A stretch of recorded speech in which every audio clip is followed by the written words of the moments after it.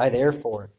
Um, there's a there was a as I was reading and studying this week, and this is something that came to me when I was studying Romans too. Was what are the most important words in the Christian lexicon to people?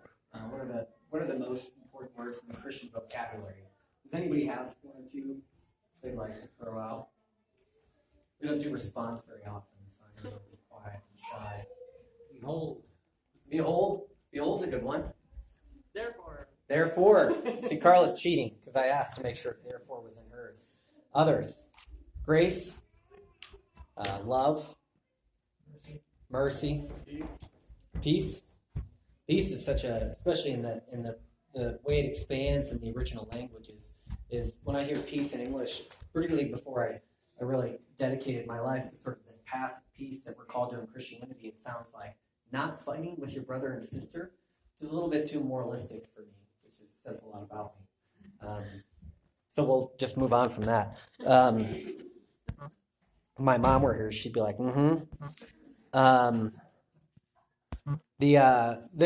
as I was reading this week, there was an argument for the word therefore as our most important word.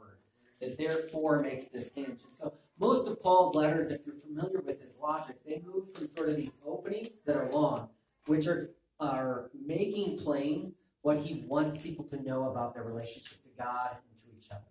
That he's trying to express to them the mysteries of the faith. He's trying to express to them how they've come into this life as Christians. So in Romans, I mean, that's basically chapter 1 through chapter 8, and then 9 through 11 is a little bit different. And then he gives this doxology at the end of 11 about who knows the ways of God, his riches and mercies. And then what he says in 12 is, therefore I urge you as brothers and sisters.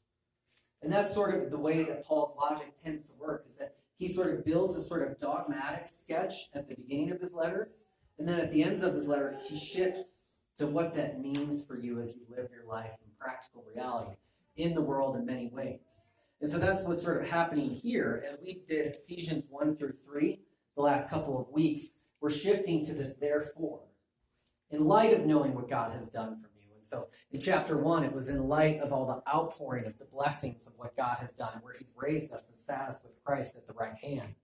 In chapter 2, it was like, but you were dead in your ways, and you were brought back to life.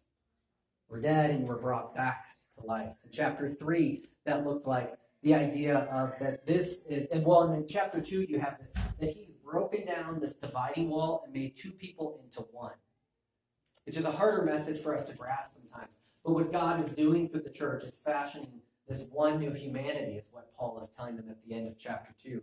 And then in chapter 3, he goes into laying that out a little bit more, first in what it means for him. What does this mean for my life? How has my life been caught up in what God is doing in glory? And then chapter 3 ends with the call to what that means for the Christians a little bit, or he explains a little bit more of his blessing idea, is that he sort of moves into this idea that we all derive from the Father of heaven, and that through Christ we're being rooted and grounded in love, another act of God. So chapter 4 begins with this therefore. Therefore, it says,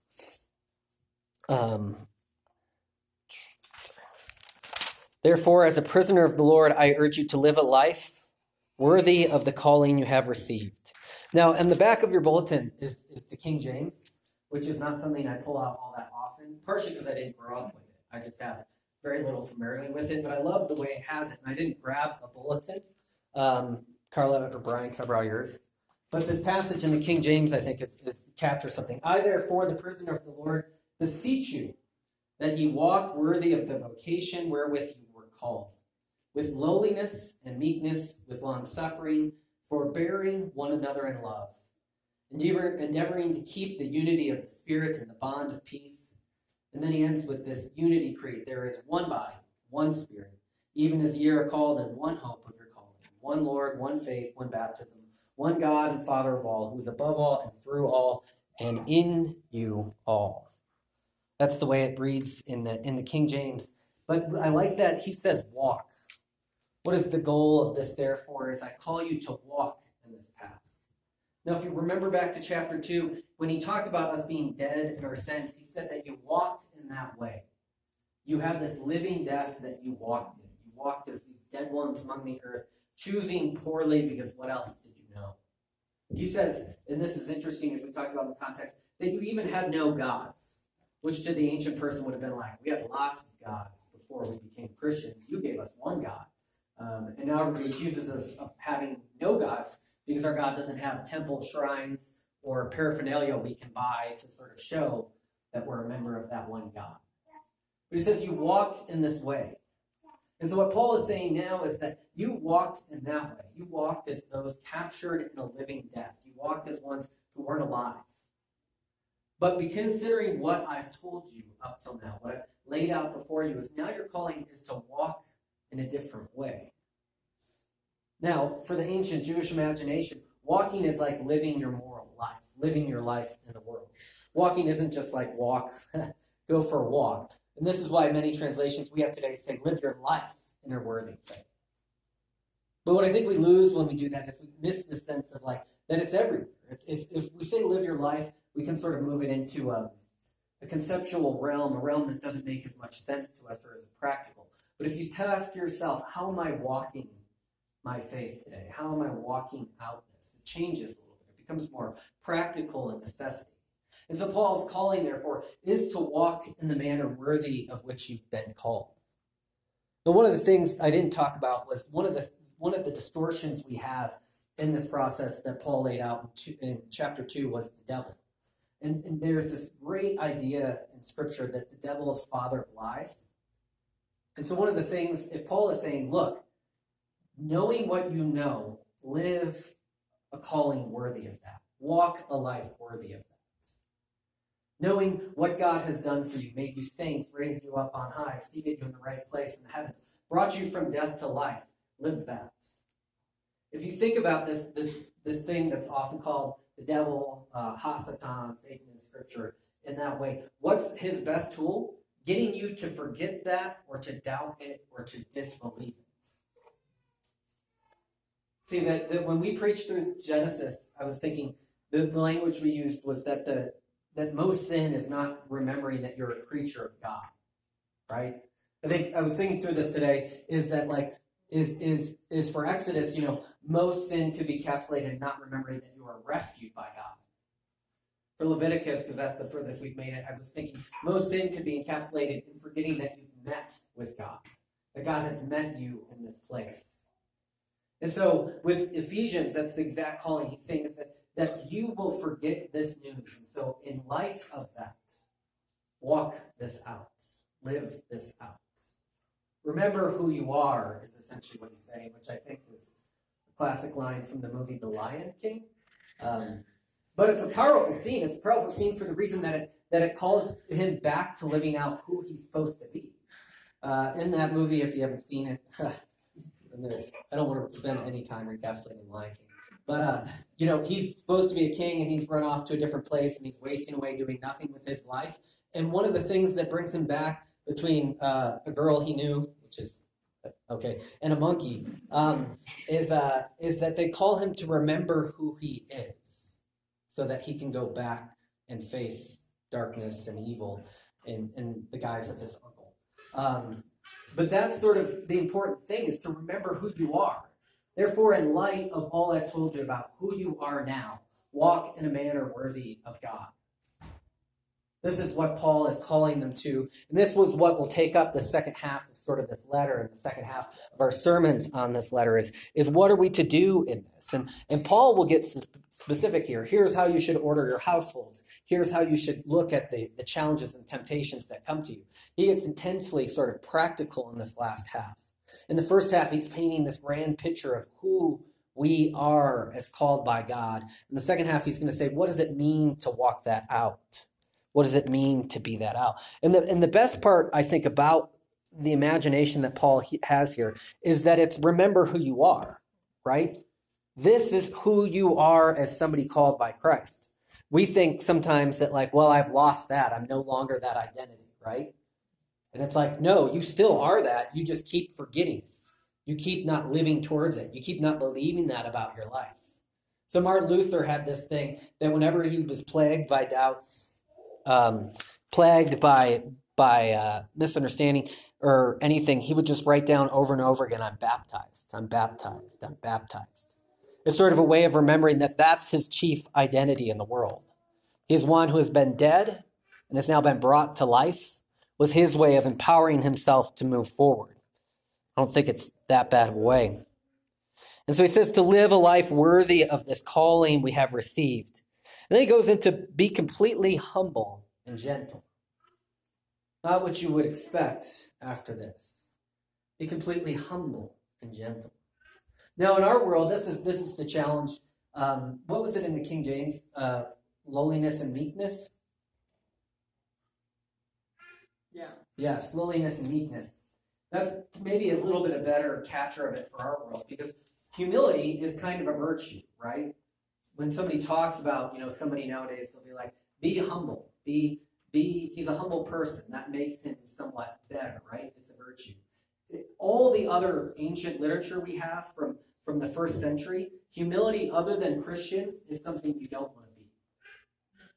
It's taking on a lowly estate. It's being lowliness in some sense captures, at least for us, a better sense of what that word might mean. Practice lowliness. Most people don't want that from their pastor to tell them that, and most people don't want to hear that message in this world of get to the highest point and stuff like that. And the best part is, today you can get to the highest point by being humble. But what Paul's language here is actually practice lowliness. In the ancient world, this would be what they looked for from slaves to some degree. A good slave is one who practices this characteristic, and that's as a master. So a good slave is one who practices this characteristic. And so Paul's first call to them is to take on this estate of lowliness. But for Paul's imagination, Paul's logic, it actually has to do with first properly assessing your relationship to God, knowing where you are in relationship to God. And what Paul actually believes is once you take on that lowliness and understanding who you are as one in relationship to God, it actually gives you a whole framework for living out your life in a different way. Because what happens is that that's your appropriation to God. Then what does it mean to be around other people? Well, that's solved with the word gentleness or meekness, depending on what you want to say for that gentle or meekness. And that's sort of is that once you know that, then you can approach other people with gentleness and meekness. You approach them in a different way. The next word is patience. Now, Kelly once bought a bracelet. I think she still has it with all the fruits of the Spirit on it. And there's some sort of rule that like all Christian art or jewelry must still use the King James translation. So, of course, the fruits of the Spirit are listed in the King James on this bracelet. What was amazing to me about it was that the word long-suffering is on there as one of the fruits of the Spirit. And that's sort of the classic way of translating patience. It's what it is in the King James, it's long-suffering. And I thought about that because patience, again, sort of rings like a virtue or something nice to do. But long-suffering, suffering long with something, is not something we want to hold next to patience. And yet, if you were to think, what's the definition of patience? Suffering long with something might be the top definition. To suffer with something. To have long suffering for those things. And as Paul is calling churches to be these communities together, he says, have long suffering in you. Have patience within you. That the second call in living this life is one to have patience. Is to have long suffering among us as we bear with one another, as we live with one another. This is the call that Paul has sort of laid out after this sort of introduction, is that we're to be humble, gentle, and have long suffering for the purpose of building each other in love, to have love be among us. And for Paul in Ephesians, love is this word that keeps coming out as sort of the chief of these virtues or ways of being in the world. It's an active sense of sort of building a community that loves one another, cares for one another, knows for one another, speaks to one another, has life within it for one another. Paul's idea of what these first century churches are going to be like is that they will not fight, that they will not have infighting, they won't have this sense of being a higher than. They'll know their estate as lowly, and that they'll have long suffering and they will bear with one another and gentleness for the purpose of love. And the purpose, Paul says, is to make every effort to keep the unity of the Spirit through the bond of peace. In some sense, Paul's whole 4 through 6 is about keeping up this peace and modeling love. That's sort of his call in the world. That he views that as his call at the moment, is to remind these communities. And what I like about this too is not something like, make sure that you earn your status as a community of peace. Rather, make sure that you are living according to what you are, which is these people bounded and brought together in peace. And then he sort of moves forward and he ends this section with what one writer called the Unity Creed. And it's these 7 things laid out with the word one before them. He says, one body, one spirit, one hope, one Lord, one faith, one baptism, one God, the Father of all. There's 7 listed there, and it is you have the Jewish imagination again. 7 is a very complete term. You sort of have these 7 onenesses that will help and guide us in this life. And they're one body, which is, if I'm just going to take a second to sort of outlay each of them. The one body is so that we have this one body, which is Christ. That's where he ends this passage. We are one body, so what in a body wars against itself? Keep peace in your body, one spirit, one power at work in your life, one power at work in your church. There's one thing moving throughout this place, one hope of the inheritance we have, one hope of what we are called to in our lives and future, one hope of this future redemption of the bodies and of the world, one Lord, the Lord Jesus Christ, the sovereign one, the one who has taken us from death and raised us into life. One faith. This is the one faith helps with that Jewish-Gentile division. Gentiles just don't have a lower faith, but there is one faith that both Jewish Christians and regular or Gentile Christians are practicing together. There's not 2 faiths. And this one faith is the mystery that's being revealed that was laid forth from the foundations of the world. One baptism.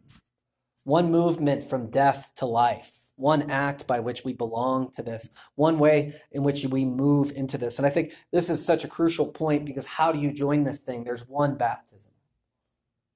There's not 10 steps to becoming a Christian. There's not a continual process. It's not this way of moving in that like, hey, you've reached higher mysteries, get a better checklist. It's one baptism is your entry point that moves you from death to life. And one God, the Father over all. Now, the Father, we talked about last week, he says that God is the Father of all peoples, not just Abraham. So it's one Father who's creator. It's one person. It's one God, the Father of all, who is for all people. And so Paul's sort of unity creed names the dimensions in which they will sort of move and live in. And so the second part of his lessons today sort of takes up from Psalm 68, which we read in 2 parts throughout the sermon. It's a little bit longer. So Emily read the second half of Psalm 68, and Brian read the first half. And the first half ended with the selection that Paul is using. But I just want to note that we've talked about my graph here. Graph is such a painful thing to call it. My charting of time here, this turning of the ages that we have in Jesus, that we have this one that death sort of rules and ends, and one that life is eternity. And what actually is the movement, which is we have as the cross here, is God's victory over death. And so that psalm we read is this victory psalm, first attributed to David.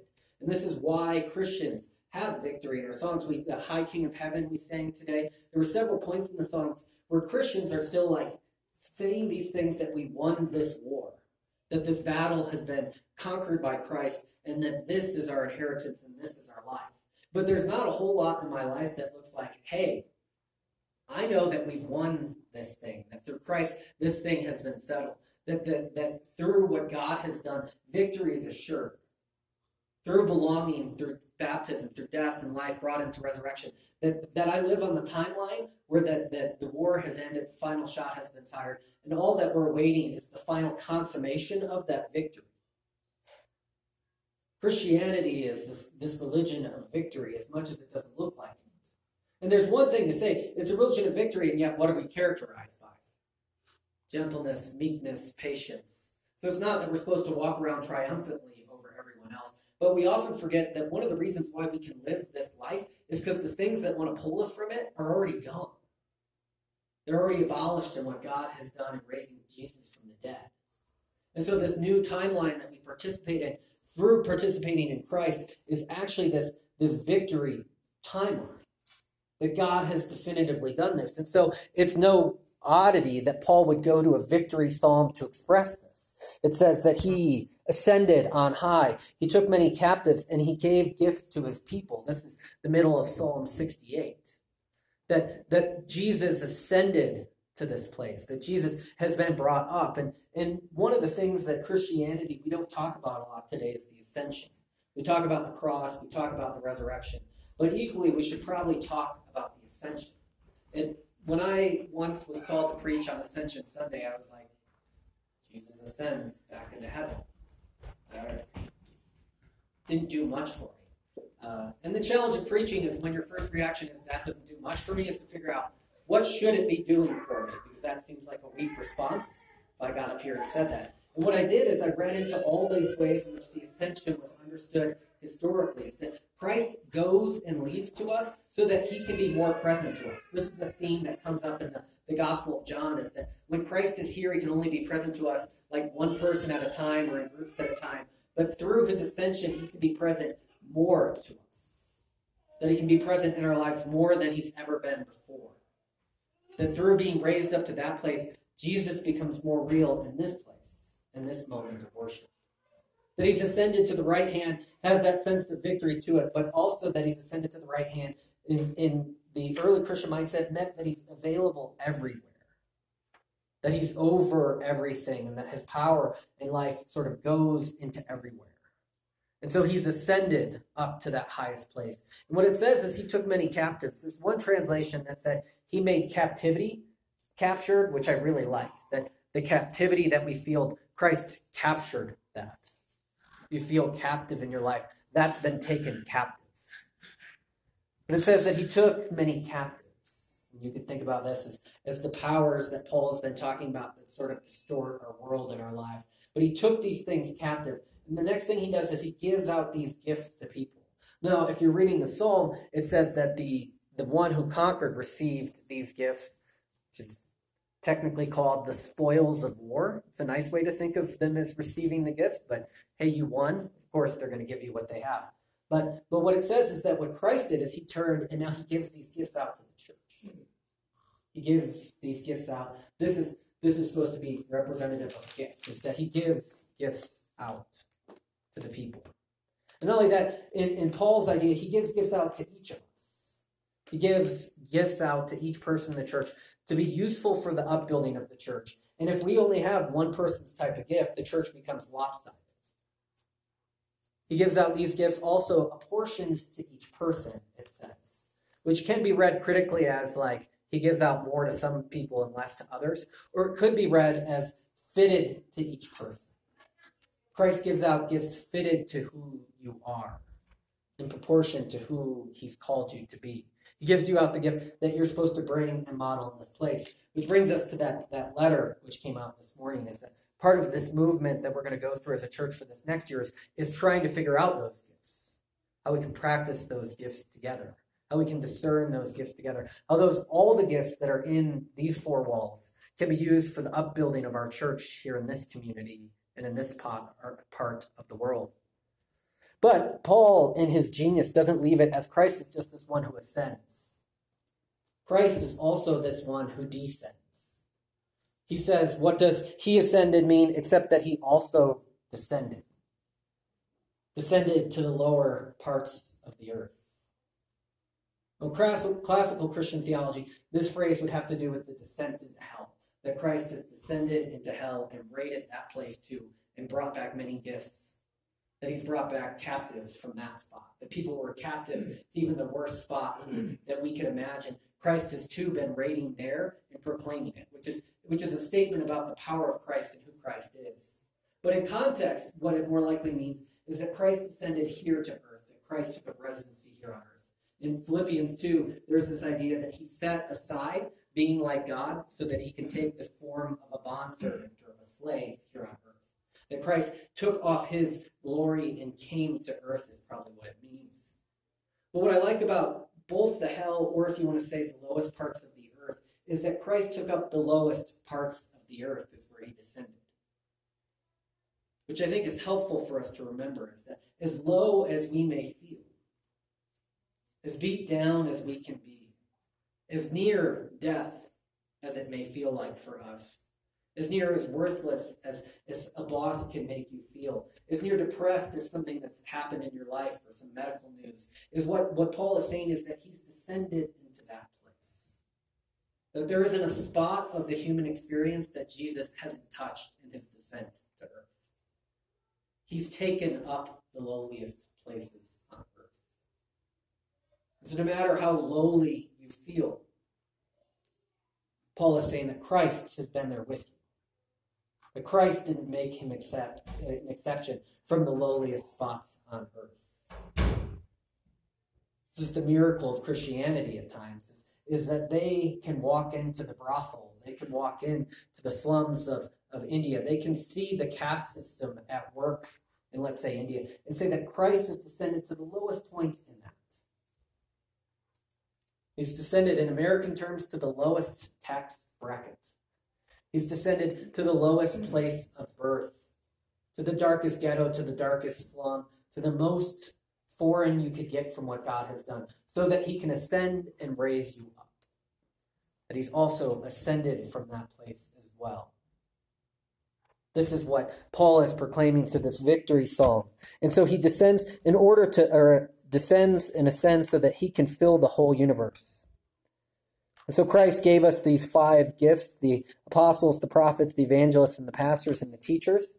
And I want to say just on that shortly, we preached on it this summer, but each of those 5 gifts are gifts that Christ is.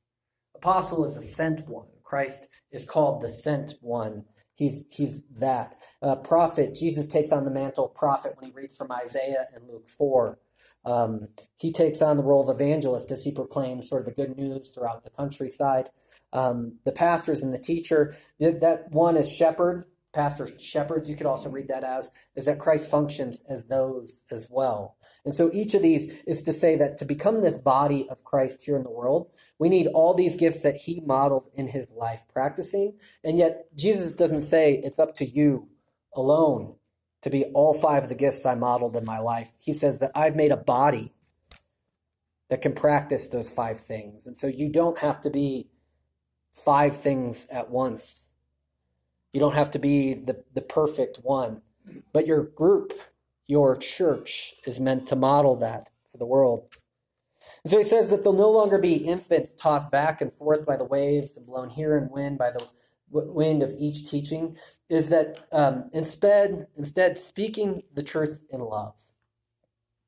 That's their call. And so first off, that they're not ones who are just tossed about what goes on in the world. They're not just pushed back and forth by any movement that comes quick or any wave that comes quick. And if you were a sailing culture, if you were fearful of the sea, which this was, they're not smashed against the rocks because of it.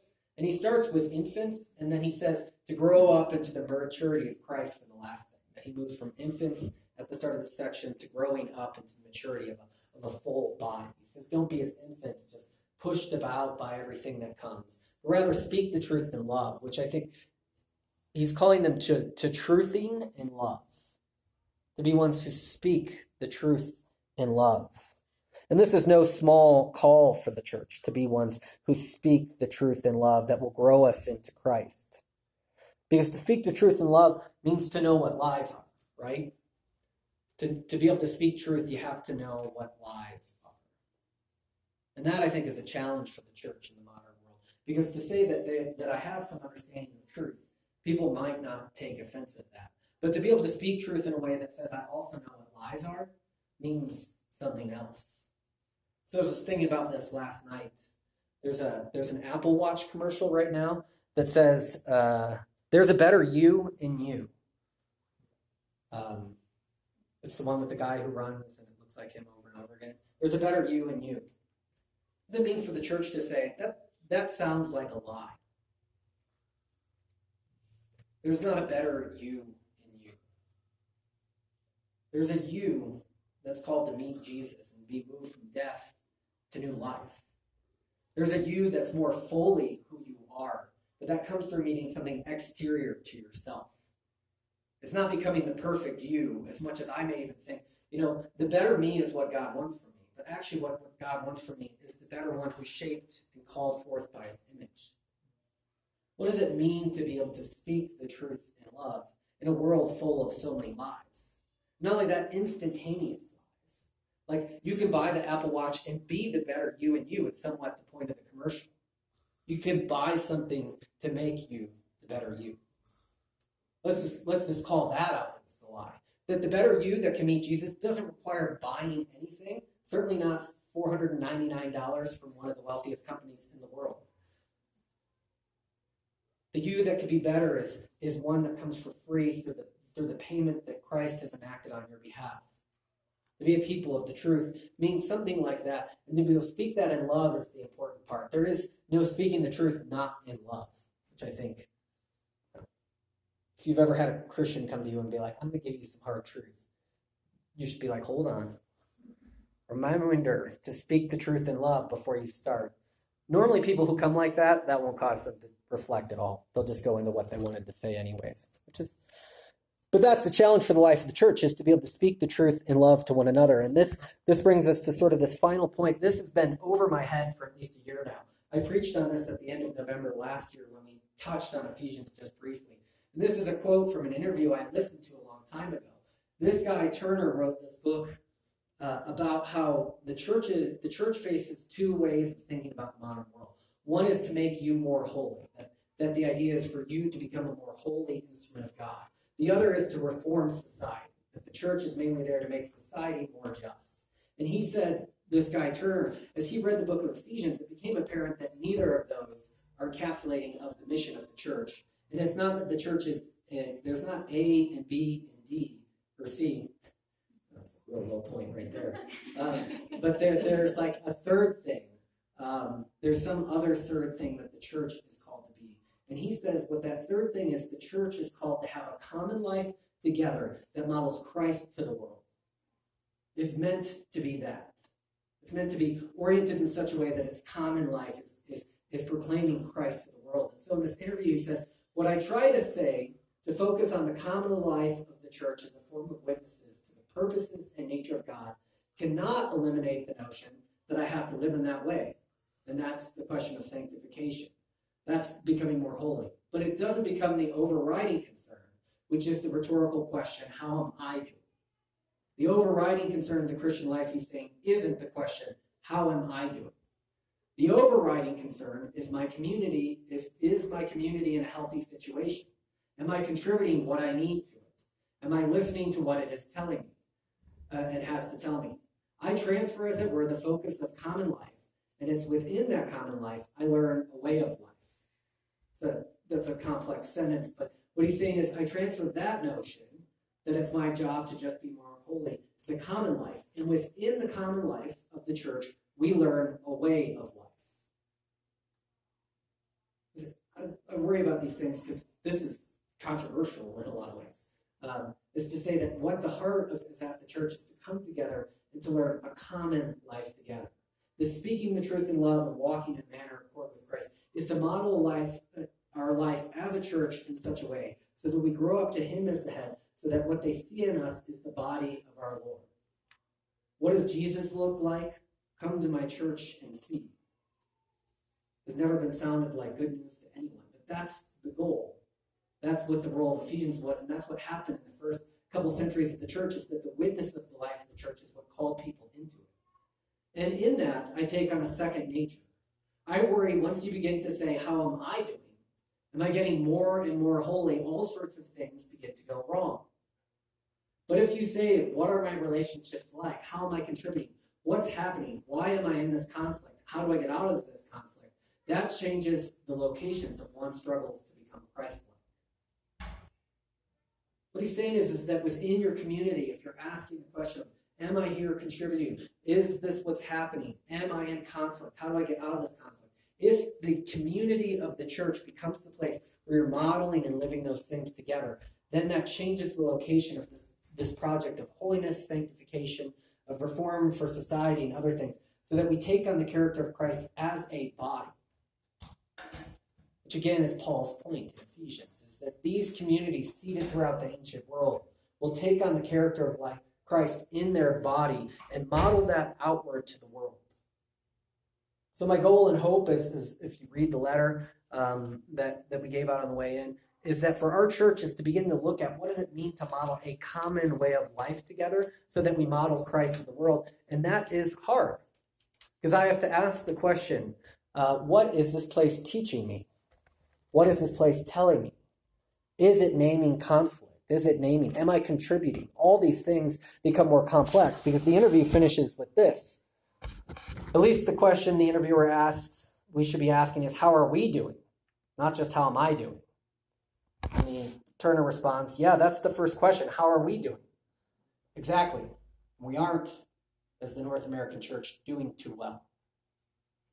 So the challenge for us as Defiance Church, studying Ephesians, and as we move throughout the year and through our lives, is to ask the question of how do we change the tide from how are we doing? Exactly. Not too well, as the North American church, to exactly. And here's how we're taking on that common life together, to be transformed into who Christ has us be as his church and body here on earth. Let us pray. God, you